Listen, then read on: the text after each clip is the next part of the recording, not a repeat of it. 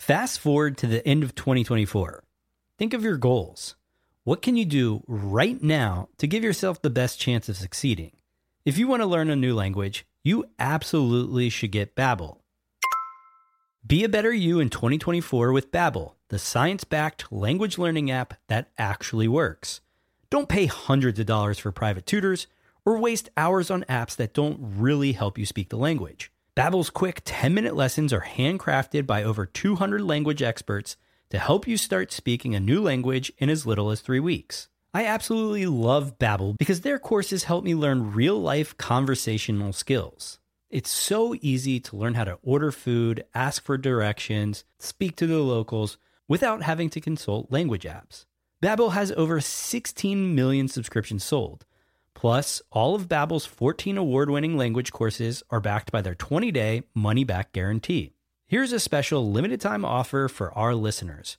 Right now, get up to 60% off your Babbel subscription, but only for our listeners at babbel.com/SPP. Get up to 60% off at babbel.com/SPP.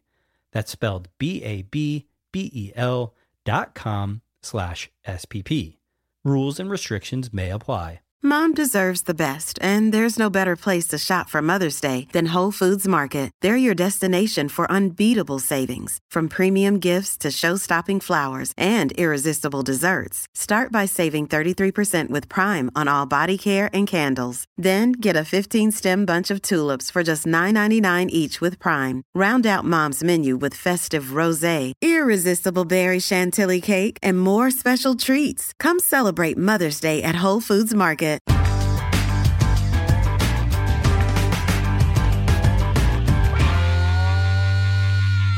Hello and welcome to Smart People Podcast, conversations that satisfy your curious mind. Hey, look, I'm going to keep this one short primarily because my voice doesn't want to cooperate with me, and it's kind of starting to go. So listen, we've got some actual important announcements that will impact your listening today. Number one, you'll notice that my audio in this episode is not fantastic. It's just off a little. And I think we got it resolved. So apologies for that, but it really shouldn't impact you too much. Still sounds decent. Two, I now know we have covered almost every topic in existence. When in a purely scientific discussion, you are going to hear words like gooch, taint, and chode in today's episode. And I reiterate, it is in a scientific discussion. We have, in fact, covered it all, folks. Welcome to our episode today as we talk to Dr. Shanna Swan. Dr. Swan is one of the world's leading environmental and reproductive epidemiologists and a professor of environmental medicine and public health at the Icahn School of Medicine at Mount Sinai in New York City. She is an award-winning scientist, an accomplished author, and a global thought leader. Her new book is called Countdown: How Our Modern World is Threatening Sperm Counts, Altering Male and Female Reproductive Development, and Imperiling the Future of the Human Race. I think this episode is just one of those that really epitomizes what we do. It's a little bit off the beaten path. It's interesting. It's educational. We have an expert. And I think you're going to have some fun along the way. I sure did. If you like what we do, don't forget to support us on Patreon. You can find us at patreon.com/smartpeoplepodcast. You can find us at smartpeoplepodcast.com. Let us know what you think about this episode.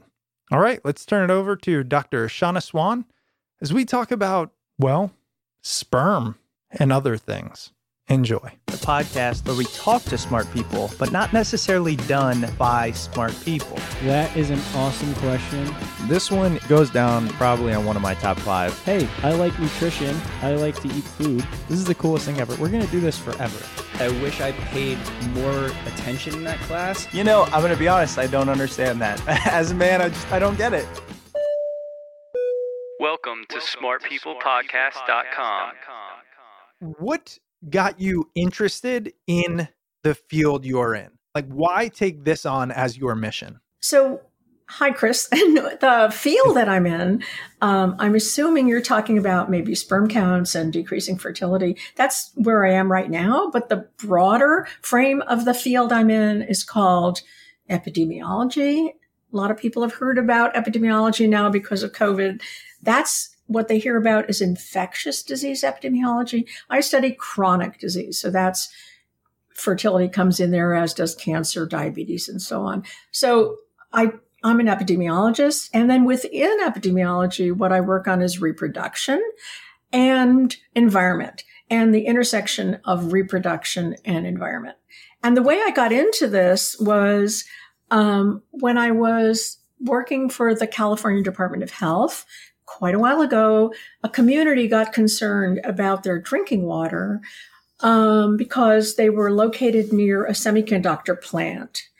And that plant made chips, and they cleaned the chips with a solvent, trichloroethane, and that solvent went into this waste tank. And then it turned out that the waste tank, which was below ground, had leaked, and it leaked into the drinking water, a lot of it, like 80,000 tons. And the community was very concerned, and particularly a group of women, and one woman in particular who had a child with a birth defect, another woman who had had a miscarriage. And so that was how I got started. Was this leak tied to the cluster of cardiac defects and miscarriages that the community was concerned with? And that I just went on from there. But if you want to know about sperm count, I can talk about that also. What would it be called? What is the actual... Reproductive health. Okay. Yeah. Reproductive health. It's not like reproductive epidemiology. Yeah, it is called. I mean, I teach a course called reproductive epidemiology. Yes, okay. It is called that. Yeah. Mm-hmm. We don't seem to be having an issue with reproducing given the amount of people currently living on this planet. I know that's a myopic view, but how would you respond to that? Like, hey, look, I don't think we're struggling to reproduce. We've got more people on the planet than ever. Yeah, Chris, that's a paradox, isn't it? So there are more people on the planet than ever. And at the same time, the fertility, which is how many children a woman has in her lifetime, or sometimes a couple has in their lifetime, that number has been cut in half since 1960. Everywhere, including Sahara, Sudan, Kenya. Everywhere people are having half the number of children they had in 1960. So, it's a paradox. We're seeing the result of high fertility in the past. But now, if you are trying to have a child and not very successful, having problems with that, needing assisted reproduction, you are feeling the brunt of the challenges to fertility that our modern world is imposing. Is this a fairly new issue? And is that why we're here talking about it? Chris, this isn't a new issue, but I think it's emerging as an important issue only recently. And it's funny how these trends go, isn't it? Global warming was denied for a long time. And then people started paying attention and my God, yes, there are all these problems and we have to do something about it. And that's we're about 40 years behind, I think, in fertility and sperm count of where we were with global warming. The story about declining sperm count and decreases in fertility, difficulties of young people getting pregnant, go back to the early 1990s, right? So this is not really a new story, but for some reason it was not listened to. And now I have, I'm getting much better response and much more reaction to this problem. As a witness, you're talking to me now when we didn't talk in the past. Yeah. Well, I think, and again, that's why I want to get into the reproductive nature of it, because I personally haven't. I know people who have struggled with pregnancy. I don't know much about it, and I haven't made the link necessarily to our environment. And obviously that's what we're going to talk about. But it also just seems like the topic of, things like microplastics, right? Or chemicals or toxins or coloring in our food or whatever, that is being put more and more at the forefront. That's a good point. And I think that is really part of the reason that this whole issue that I've been writing about is more heard. We're being heard now. And I think that's right. I think that that people are becoming much more aware of the threats from chemicals in their daily lives. So that's a good thing because those have been there all along. And in fact, they have been there, some of them much worse in the past, without people paying attention. So, you're right. There has been more recognition of the dangers of environmental chemicals. And also, I think more and more people having trouble conceiving or knowing somebody who's having trouble conceiving. And it's more of a thing now, oh yeah, I know somebody who had this problem.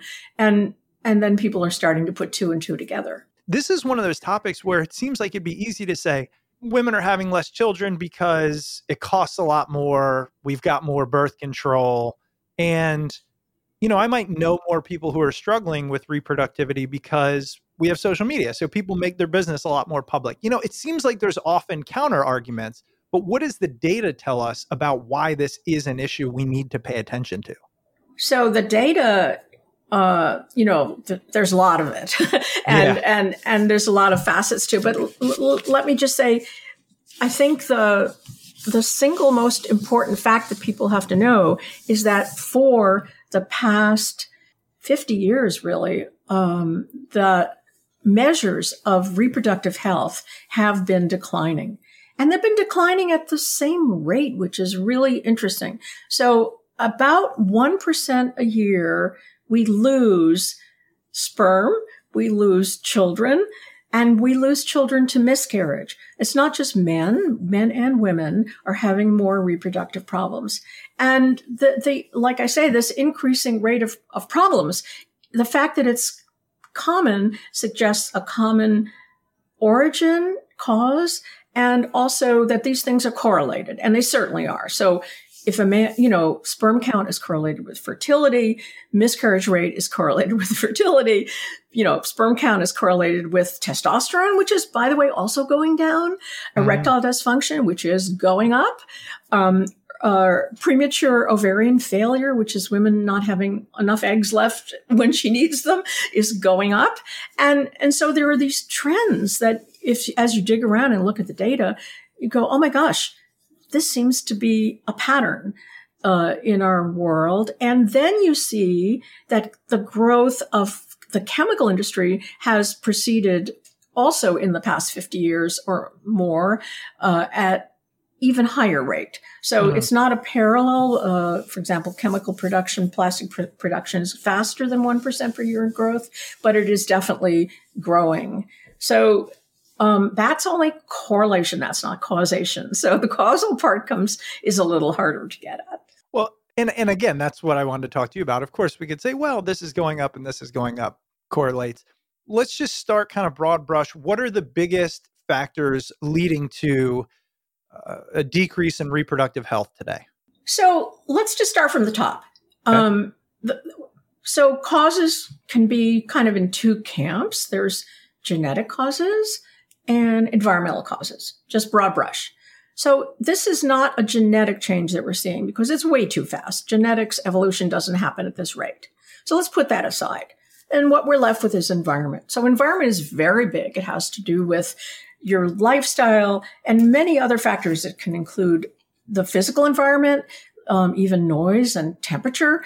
And then it also includes chemicals. So in this panoply of environmental factors, the one that I focused on are the chemicals. And that's where my work has led me. And it's also where I think most of the action is. And why? Well, reproduction is intimately bound up with the body's hormones, right? And we all know the need, testosterone, we know what we use that for. That's usually called the male hormone, estrogen, the female hormone. That's not quite true because everyone has some of each, but those are really key players in our reproductive function. And there are others as well. So it turns out, and we just learned this in starting in about 2000, that everybody in the United States is carrying in their bodies measurable levels of chemicals that have the ability to alter these basic hormones. Isn't that amazing? It is, and it's terrifying. I've heard a lot about these, I believe, endocrine disrupting chemicals. Is that what they are? That's what they're usually called, yes. And that's what I want to spend the time on here. I'm glad you're the expert in it because so many questions. The first is, have we always had these? Like, it's easy to say, oh my gosh, we've just found these, but is that just because we're looking harder than we were 60 years ago? Well, there are man-made endocrine disruptors. There are natural endocrine disruptors. The natural ones have certainly been around. For example, I'm trying to think what's the name of it. There's something that sheep can eat in the field that make them infertile. There are some mushrooms that affect the endocrine system. There are quite a few. I don't study them, so I'm not fluent in them, but there are definitely naturally occurring endocrine disruptors. Those are not the ones I study. The ones that I study are the ones that have risen with the rise of the chemical industry, which began really in 1950. So at the end of the war, the petroleum industry ramped up production. Everybody was very pro-science because science had done a lot for us in the Second World War, right? And it was doing fantastic things, the advances in medicine, advances in science, and so on. And so they had kind of a carte blanche. And what they found was that if they took the waste products from petroleum, they could put those to use, and those formed the basis for the plasticizers that we have today. So the growth of this industry was intimately connected with the growth of petrochemical industry, and also the support of particularly the U.S. for the growth of science, better living through chemistry, right? Mm-hmm. I have an ad that says plastics an important part of your diet, which is kind of a shocker. But, and these ads that show plastics in your home, plastics in your life, your baby wrapped in plastics and so on. It was just meant to be a really, really good thing. And they certainly are useful. We certainly need them, use them, but we didn't really, consider that they might have a downside as well. And that came quite a bit later. And now a quick word from this week's sponsor. This week's episode is brought to you by LinkedIn. 2021 is looking up.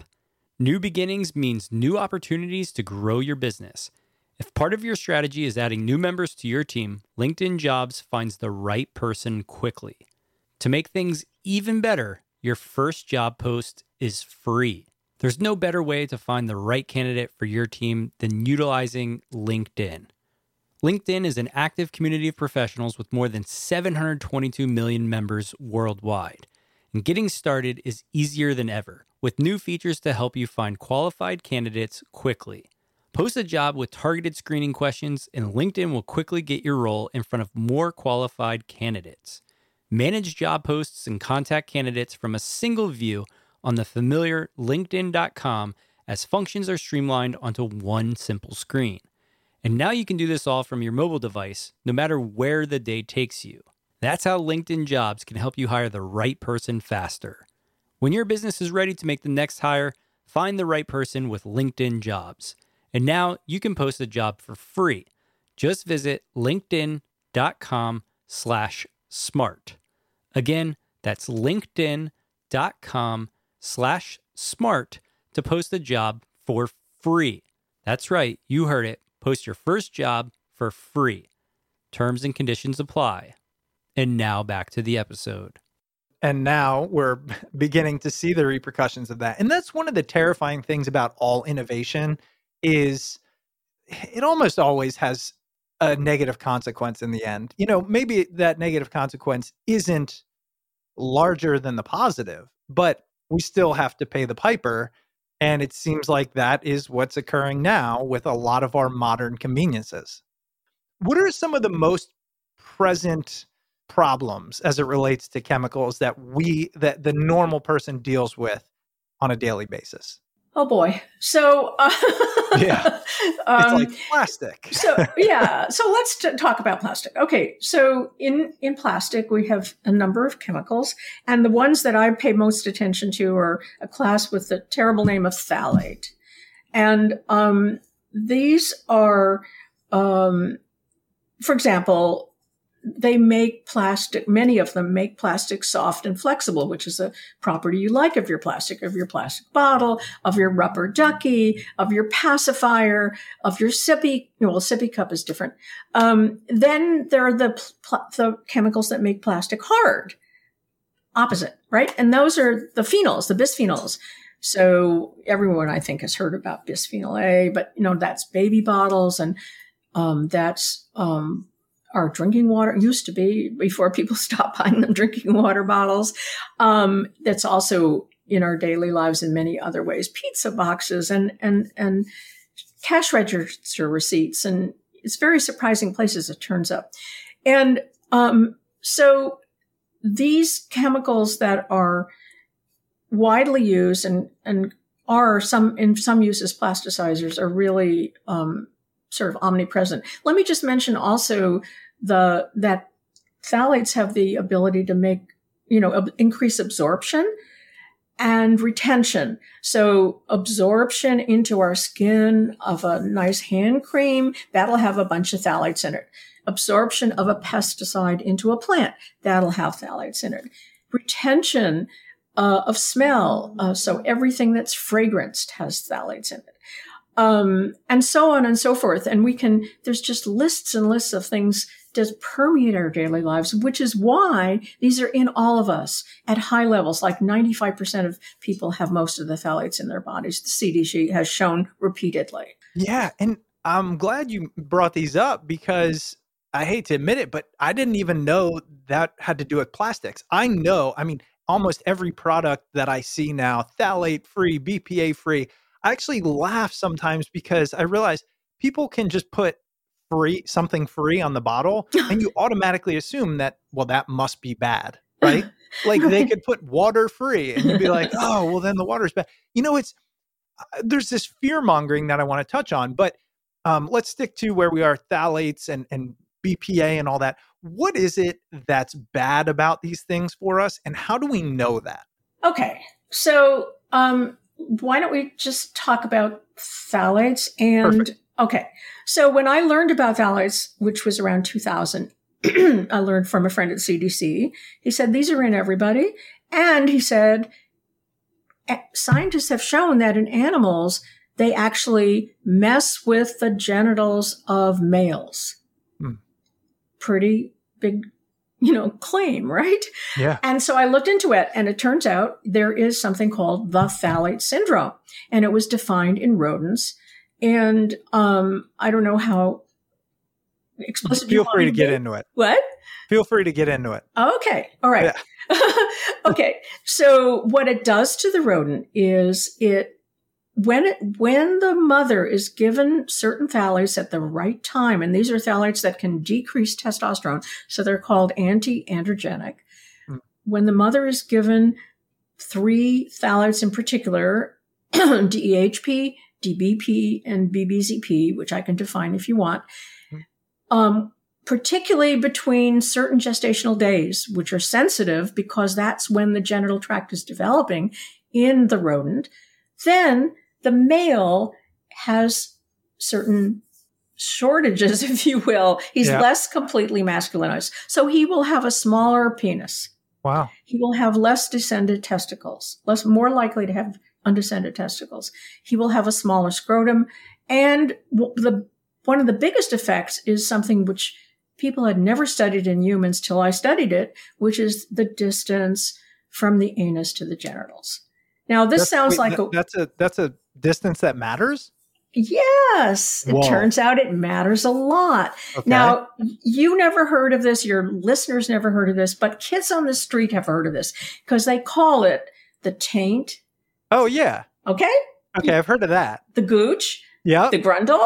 Right. Okay. No, I know all these things. That's what it is. I never thought about saying I've got a perfectly elongated grundle. The size of that, at least, I've never thought of. Yeah, right.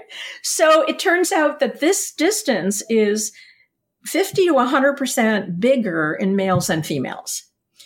And it makes sense if you think about it, because you think of where that is. Right. There's a lot of real estate to go in there in a male, right? Mm-hmm. And with females, not so much.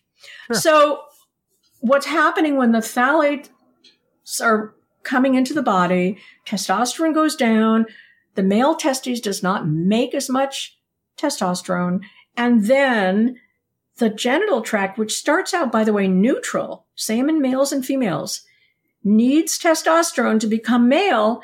It doesn't complete that journey to masculinity. Oh. It remains more female. Okay. And the females are not affected by this, by the way. And so here's this little rat, and I read that and I saw that and I thought, humans are exposed to phthalates. I wonder if the same thing happens to humans, right? Right.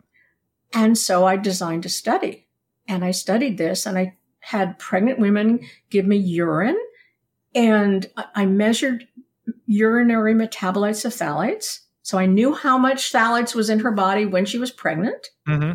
And then I got the children and brought them in. And then I measured the width of the penis, the location of the testes, and this gooch grundle anogenital distance. Wow. And what I found was that the same phthalate syndrome that had been identified in rodents, we saw in our males. The babies had smaller anogenital distance. When we published this in 2005, it was a pretty big deal. Mm-hmm. And it was one of the reasons that these phthalates were taken out of child's products. Whoa. Well, good for you, first of all. Yeah. I mean, as somebody, I've got a 2-year-old and a 5-year-old, 2 little boys, knowing that there's people like you out there looking at, because let's be honest, right? It's not every day we talk about gooches and grundles on the podcast, but when you remove the obvious hilarity from it, this is a real thing. I mean, it's serious, and I don't care who you are. Any male listening, when they hear something that's talking about, size down there, their ears are going to perk up. They're going to want to know what that is. Yeah. So Chris, so I was asked, who cares? So what if this distance is a little shorter? And so I said, okay, let me see if it matters. So I designed another study. And in that study, I got young men who were in college who were willing to come in and give me a semen sample. Well, not me, but somebody else. Right. And allow us to measure that distance, the anogenital distance, and their penile width. And they also completed a questionnaire. But the critical thing about that, let's just that was Rochester, by the way, University of Rochester. So it turned out that the shorter that distance, the lower the man's sperm count. Wow. So you have the link here, right? You have phthalates going into the mother. We measured that. We have changes in the baby. We measured that. We couldn't, it will take a while to follow those babies till they're able to have sperm. We can't do that in them. But we can go to this other population and say, okay, here's men fully, 18, 19 years old. They have their fully developed AGD. Is that related to their performance? And the answer is yes. And then another study did something similar. They took, this was a study in Stanford. They took men at an infertility clinic, and they took men who were infertile and men who were there who had had children. Maybe they were there because their wife had problems. And it turned out that the men who had fathered a child had significantly longer anogenital distance than men who were infertile. So it really does link up. This week's episode is brought to you by Stereo. Join us every Wednesday over on the Stereo app. After each episode, we're taking a deep dive of Smart People podcast over to Stereo so we can talk directly to you about the episode. Stereo is where people have started talking together again. You can be your very own talk host, or if listening's more your jam, jump on our Stereo Talk and ask all of those questions you've been itching to ask. Download the Stereo app and follow us at stereo.com/smartpeoplepod, or check out the link in the description. We absolutely love Stereo.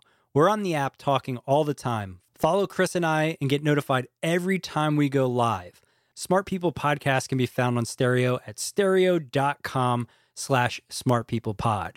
So again, join us every Wednesday over on the Stereo app. If you've ever had questions about the podcast or just anything in general, and you've wanted to reach out to Chris and I, now's your chance. You can do so on Stereo. Download the Stereo app today and follow us at stereo.com/smartpeoplepod.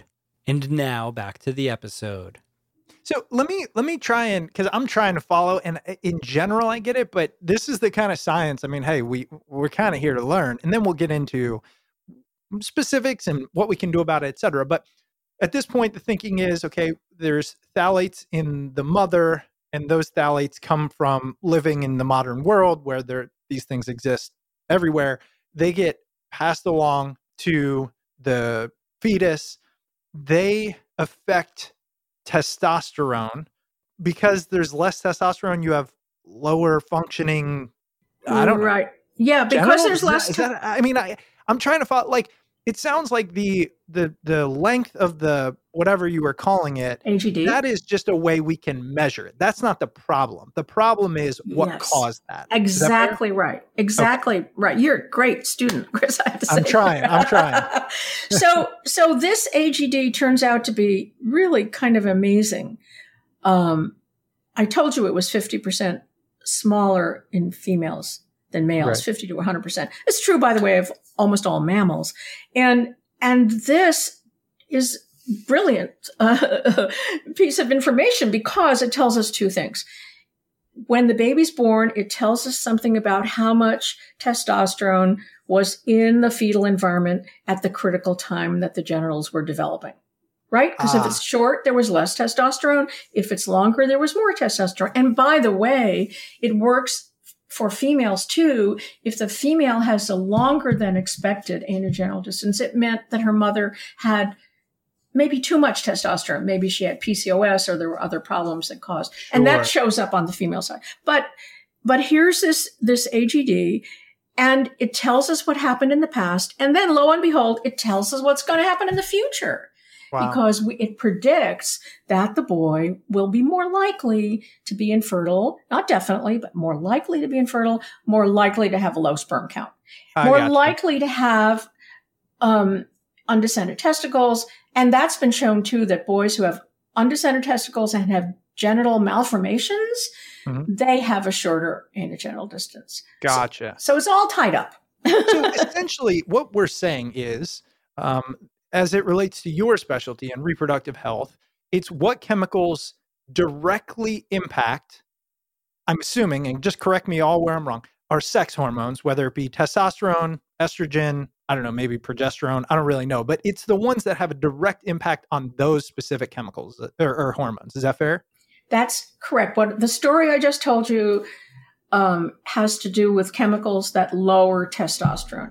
Other endocrine disrupting chemicals affect other hormones. So the phenols, like bisphenol A, it doesn't mess with androgen. It affects estrogen. And so it has a whole other class of effects. And there are chemicals that affect thyroid. And those affect immune function, and you're likely to get fat. And we have, and so our body has, just hundreds of chemicals, that can be impacted by these, if you want to say endocrine disrupting chemicals. The body has hundreds of hormones that can be impacted by these endocrine disrupting chemicals. Oh, go ahead. Sorry. No, that's fine. Yeah. I was going to say that the thing that's jumping out to me is, and I've heard this in the past, is this the same thing as there's chemicals that mimic these things in the body, right? There's things that can impact us that look like maybe testosterone or something. Could you tell us what I'm talking about here? Yeah. I know I am way in over my head. Everybody listening, this is like my most disjointed interview, but I am trying. I think you're doing great. Okay. So they're called sometimes hormone mimics. And they have the ability to lock on to and block a receptor in a cell that's actually looking for the real thing. And they're imposters, if you will. They come in, they occupy the space, and then the body says, this is occupied. I don't need to make this anymore. So that's one mechanism. There are other mechanisms which are more complicated, but I think that one is pretty clear. You know, you're pushing the real thing out of the way and saying, I'm going to stand in for this. And so I'm going to stand in for it, but I'm not going to actually offer the same benefits or results. What are some things that we are constantly in contact with that do that? Well, we've been talking about them. We've been talking about the phthalates. And the phenols do that with estrogen. There are flame retardants. There are the class of chemicals called PFAS, which people are very concerned about these days. And these are things like nonstick coatings, Teflon pans, and what is that? That 3M product that you put on your raincoat to keep the rain off. Yeah. Right? And so on and so forth. So, as you can tell, I'm not as fluent on these because I don't actually study these, but they're extremely important. And pesticides, I should mention, also have hormone disrupting properties, as do, scarily, some medications. So it's not just in, products in our home. Medications are in a different class. They're regulated differently. But there are medications that are also hormonally active, aside from just taking testosterone, which... Yeah. I actually wanted to talk to you about that. As you mentioned it, is there I'm sure you've been asked this or you've thought this, like, it seems like, well, look, if we've got things that are just messing with our testosterone, just take a little bit more and measure it consistently until you get it in the optimal range. And we have now circumvented the problems of our current, chemical laden society. What do you say to that? Well, first of all, the changes that occur when the male is in early fetal development, which is about weeks 8 to 12, somewhere in there, those changes cannot be fixed by taking testosterone later. Those early disruptions are permanent. Let me give you an example. I'll just go away from the phthalates for a minute and just talk about smoking.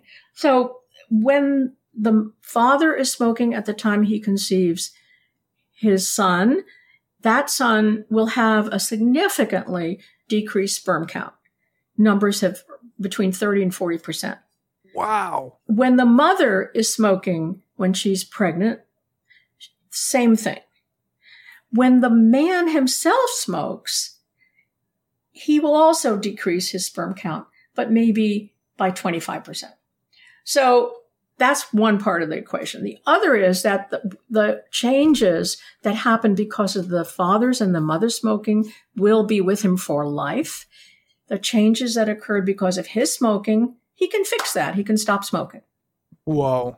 So whatever is happening in utero, like a short AGD or a smaller penis, that's not going to be fixed because that's a lifetime change. Sure. Okay. Wow. Now, men are taking more testosterone these days, and we talk about that in our book, and younger men are taking more testosterone. It turns out, very surprisingly, that adding testosterone as a medication, as a supplement, will have the paradoxical result of lowering your sperm count.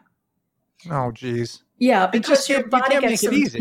I mean, come on. Right? You're saying, you can't win, right? Yeah, I mean. Yeah. And now a quick word from this week's sponsor.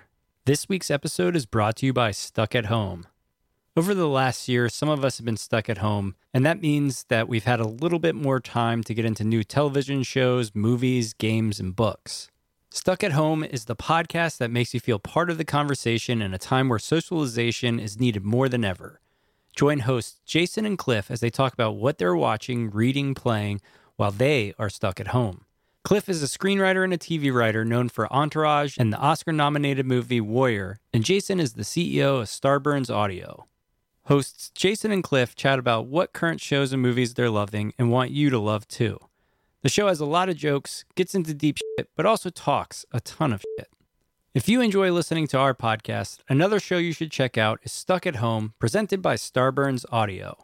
Go anywhere you stream podcasts to listen. New episodes drop every Wednesday and Friday. You can also go to Starburns Audio YouTube channel to watch the video version of each episode.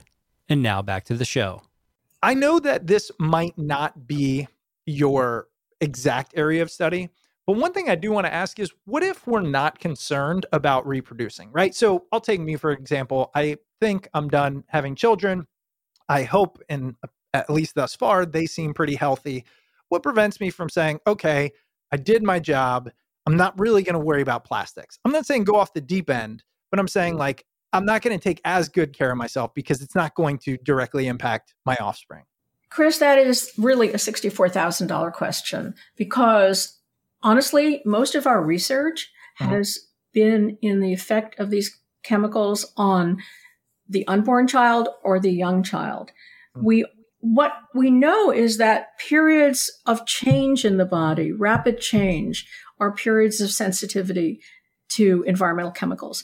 So you're also past adolescence, which is another sensitive period. Yeah. Women at the round of time of menopause are probably sensitive. And people in old age, when hormones are changing, are probably sensitive, but they haven't been studied. So I would say, consider yourself lucky. And I guess you probably have a good HGD and a good sperm count, and you don't have to worry. But I would tell you that men, even if they have children, if they have a low sperm count, they have a higher probability of later diseases of various kinds, like diabetes and heart disease. And the life expectancy for a man with a low sperm count is shorter than a man with a good sperm count. Let me ask you this. We keep talking about sperm counts, and, for the layman, I think we tend to think, oh, sperm, I have a baby, that's all it's good for. But is it fair to posit that sperm counts might just be a litmus test for general health? Because most people will agree reproduction is one of the primary reasons humans exist, or whatever it is, right? So is it fair to say if you have high sperm counts, that means things were working properly and probably you will continue to benefit from that health later on in life, as you just alluded to? Absolutely. And that's why we sometimes talk about reproductive health as the sixth vital sign. It indicates that things are going well if you have good reproductive health. And it means, because think about this, the hormones that are disrupted in early fetal life that can mess up your reproductive health, either by lowering androgen or putting in too much estrogen, those chemicals also drive every system in your body, your heart, your lungs, your metabolism, your immune. So they're all affected. And so if you have this piece of it right, the chances are good you're going to have it all right. That's really fascinating. I mean, I don't know. I just don't think I've put as much emphasis, or at least put the puzzle together. But it makes sense, right? If naturally species want to procreate, that procreation takes certain, things such as sperm, and obviously, so it helps to have higher sperm counts. So a lot of what we do and how we develop is to get to that. I mean, it's this whole waterfall effect. And what you're essentially saying is, okay, if we can all agree that this is really important, let me tell you some things that are in existence now that are directly negatively impacting that. That's correct. Wow. And Chris, we talked about the fact that the fertility rate was going down, but I didn't explicitly say what we found in 2017, okay, which was that sperm count had decreased, more than 40%, close to 50% in the 40 years of our study prior to the publication. So this is not a new finding in the sense that there had been other papers of declining sperm count, but it's the strongest, it's the most significant, it's, I think, the best done. And also, very importantly, we looked to see whether the trend was tapering off, right? So is it getting better? If we, instead of looking at 40 years, we look at 30 years or 20 years or 10, do we see this slowing down? And the answer was no. We see no indication that the decline is slowing down. So this bodes pretty badly for the future. Yeah. That's actually, you you jump me into something. I could honestly talk to you for hours. I mean, luckily I have the book. We're going to talk about that and give everybody that resource. But, you know, I've never asked this question before. I'm curious, what is your ultimate goal with the book or this message in general? Well, I wrote the book because I wanted people to pay attention to this problem. Okay. And I want them to pay attention to this problem because time is getting really short to change our behaviors as a society. Yeah. And I think we still can do a lot to turn things around, but we must change the kinds of chemicals that we put into our everyday products in a significant way. We must stop ingesting these endocrine disrupting chemicals. And to make sure we do that, because there's going to be a lot of resistance, we need good regulation to make sure that industry follows this path. Yeah. And that's the reason I asked is because as you were talking about 50% decrease, it's continuing to get worse. I didn't want to assume that was the purpose, which is to say, hey, look, as a scientist, I see it. The general public is starting to see it in that we do all know people who have struggled with pregnancy or reproductive issues. So I want to highlight to you, this is a bigger issue than you might know at this moment. I feel like we're at this tipping point. People know plastic is bad. People have an idea, but we don't have the detail and we don't necessarily have the data, which you provide. Thank you. Yeah. It reminds me of, maybe you've heard this, maybe I'm just curious your thoughts. I heard this thing where around the 50s, I think, as you said, we had gotten a lot of oil, and I think it was oil, and there was an abundance, and it was like, what do we do with it? And so all these chemicals were created, and one of the most harmful is fire retardants on things like mattresses, couches, like literally everywhere. And now there's this whole thing, you almost can't avoid it. And it was simply pretty much a cause of capitalism. Yes, the production of those chemicals and earlier ones that are thankfully banned now, like DDT and PCBs and dioxins and so on, are bad not only because they mess up our own bodies and the bodies of our children, and by the way, we didn't talk about this, but future generations as well, but they also mess up the environment. And they stay there. Those chemicals are persistent. So the nice thing about phthalates is, they're gone in 4 to 8 hours, most of them, really quickly. Phthalates, bisphenol A, they're what's called non-persistent. And that's a beauty of them, because if we stop using them, they're not stored in our fat and they're not, So, but these other legacy chemicals are called forever chemicals, and they're including flame retardants, and they are in our environment, and we're not getting rid of them anytime fast. We only have a couple minutes left. I'd like to ask the question that I'm sure most are waiting for, which is, what can we do about it? Because I'll be honest, this has been something that's been on my mind for about a decade, as I mentioned to you, and my listeners know, like, health and wellness has been a part of who I am, but it's overwhelming. I mean, when I start to think, okay, I got to go to Whole Foods, I got to buy this, and my bill is going to be 4 times the cost, which it just is, right? Yeah. Everything organic, Now when I had kids, I looked up mattresses that didn't have all this stuff. I mean, I really try, and it can consume all of your brain power. Right. What can we do? Because it seems like, and then we talk and you say, everybody has it, It seems like a lost battle at this point. Well, I think there are many better choices that we can make, and you've mentioned some of them. I'd like to put in a plug for the Environmental Working Group and their guides. They have great guides for buying everything you can think of, cosmetics and cleaning products and foods and so on and so forth. And that's wonderful. But hey, it's John. Quick producer note here. Sorry for the interruption, but you're about to hear some form of siren, and I didn't want you to think that you were getting pulled over if you were driving. So just a heads up, and enjoy the rest of the episode. We can't really shop our way out of this problem, and we also can't recycle our way out of this problem. We haven't talked about recycling, but as important as that is, that's not going to, get rid of the problem.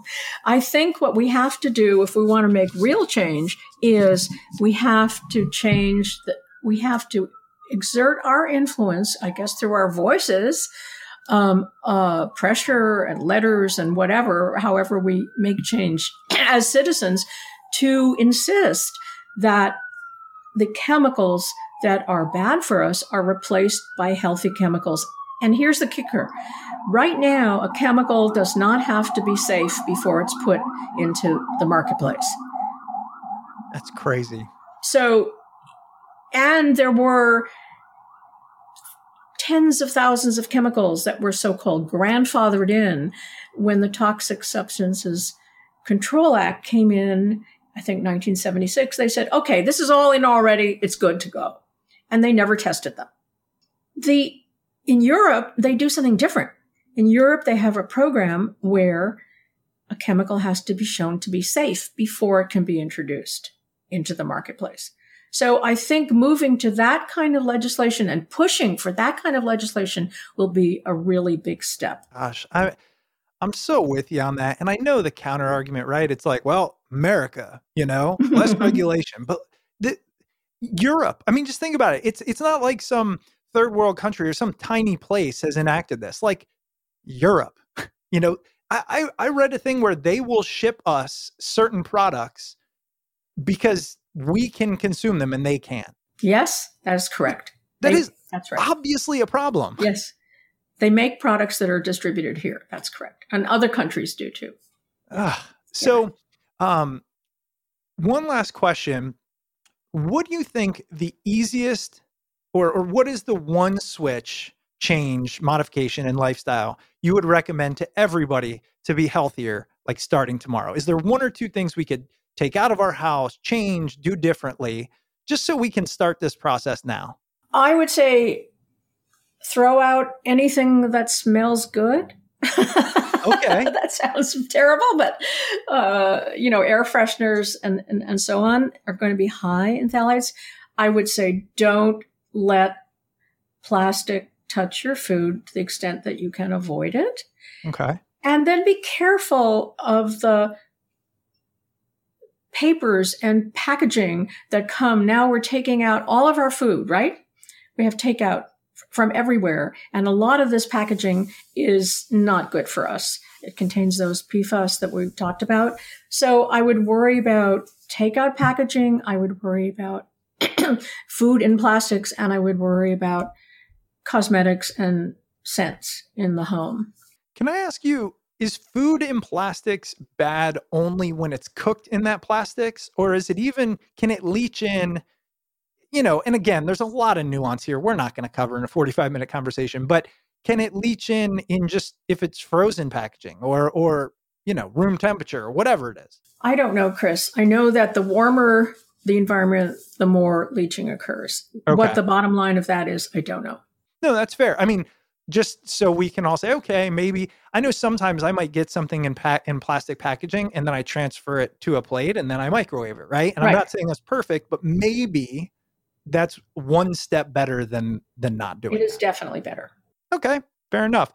Well, listen, Shauna, I have thoroughly enjoyed this conversation. Fascinating subject, learned a ton. The book is called Countdown: How Our Modern World is Threatening Sperm Counts, Altering Male and Female Reproductive Development, and Imperiling the Future of the Human Race. Interesting subject, something that impacts us all. I'm glad that people like you are out there doing the hard work.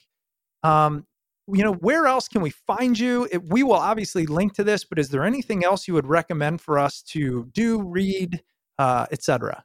So my website is shaunaswan.com. You can get a lot of information there, including tips and resources. And there we do have a list of things you can read if you want to read further beyond the book.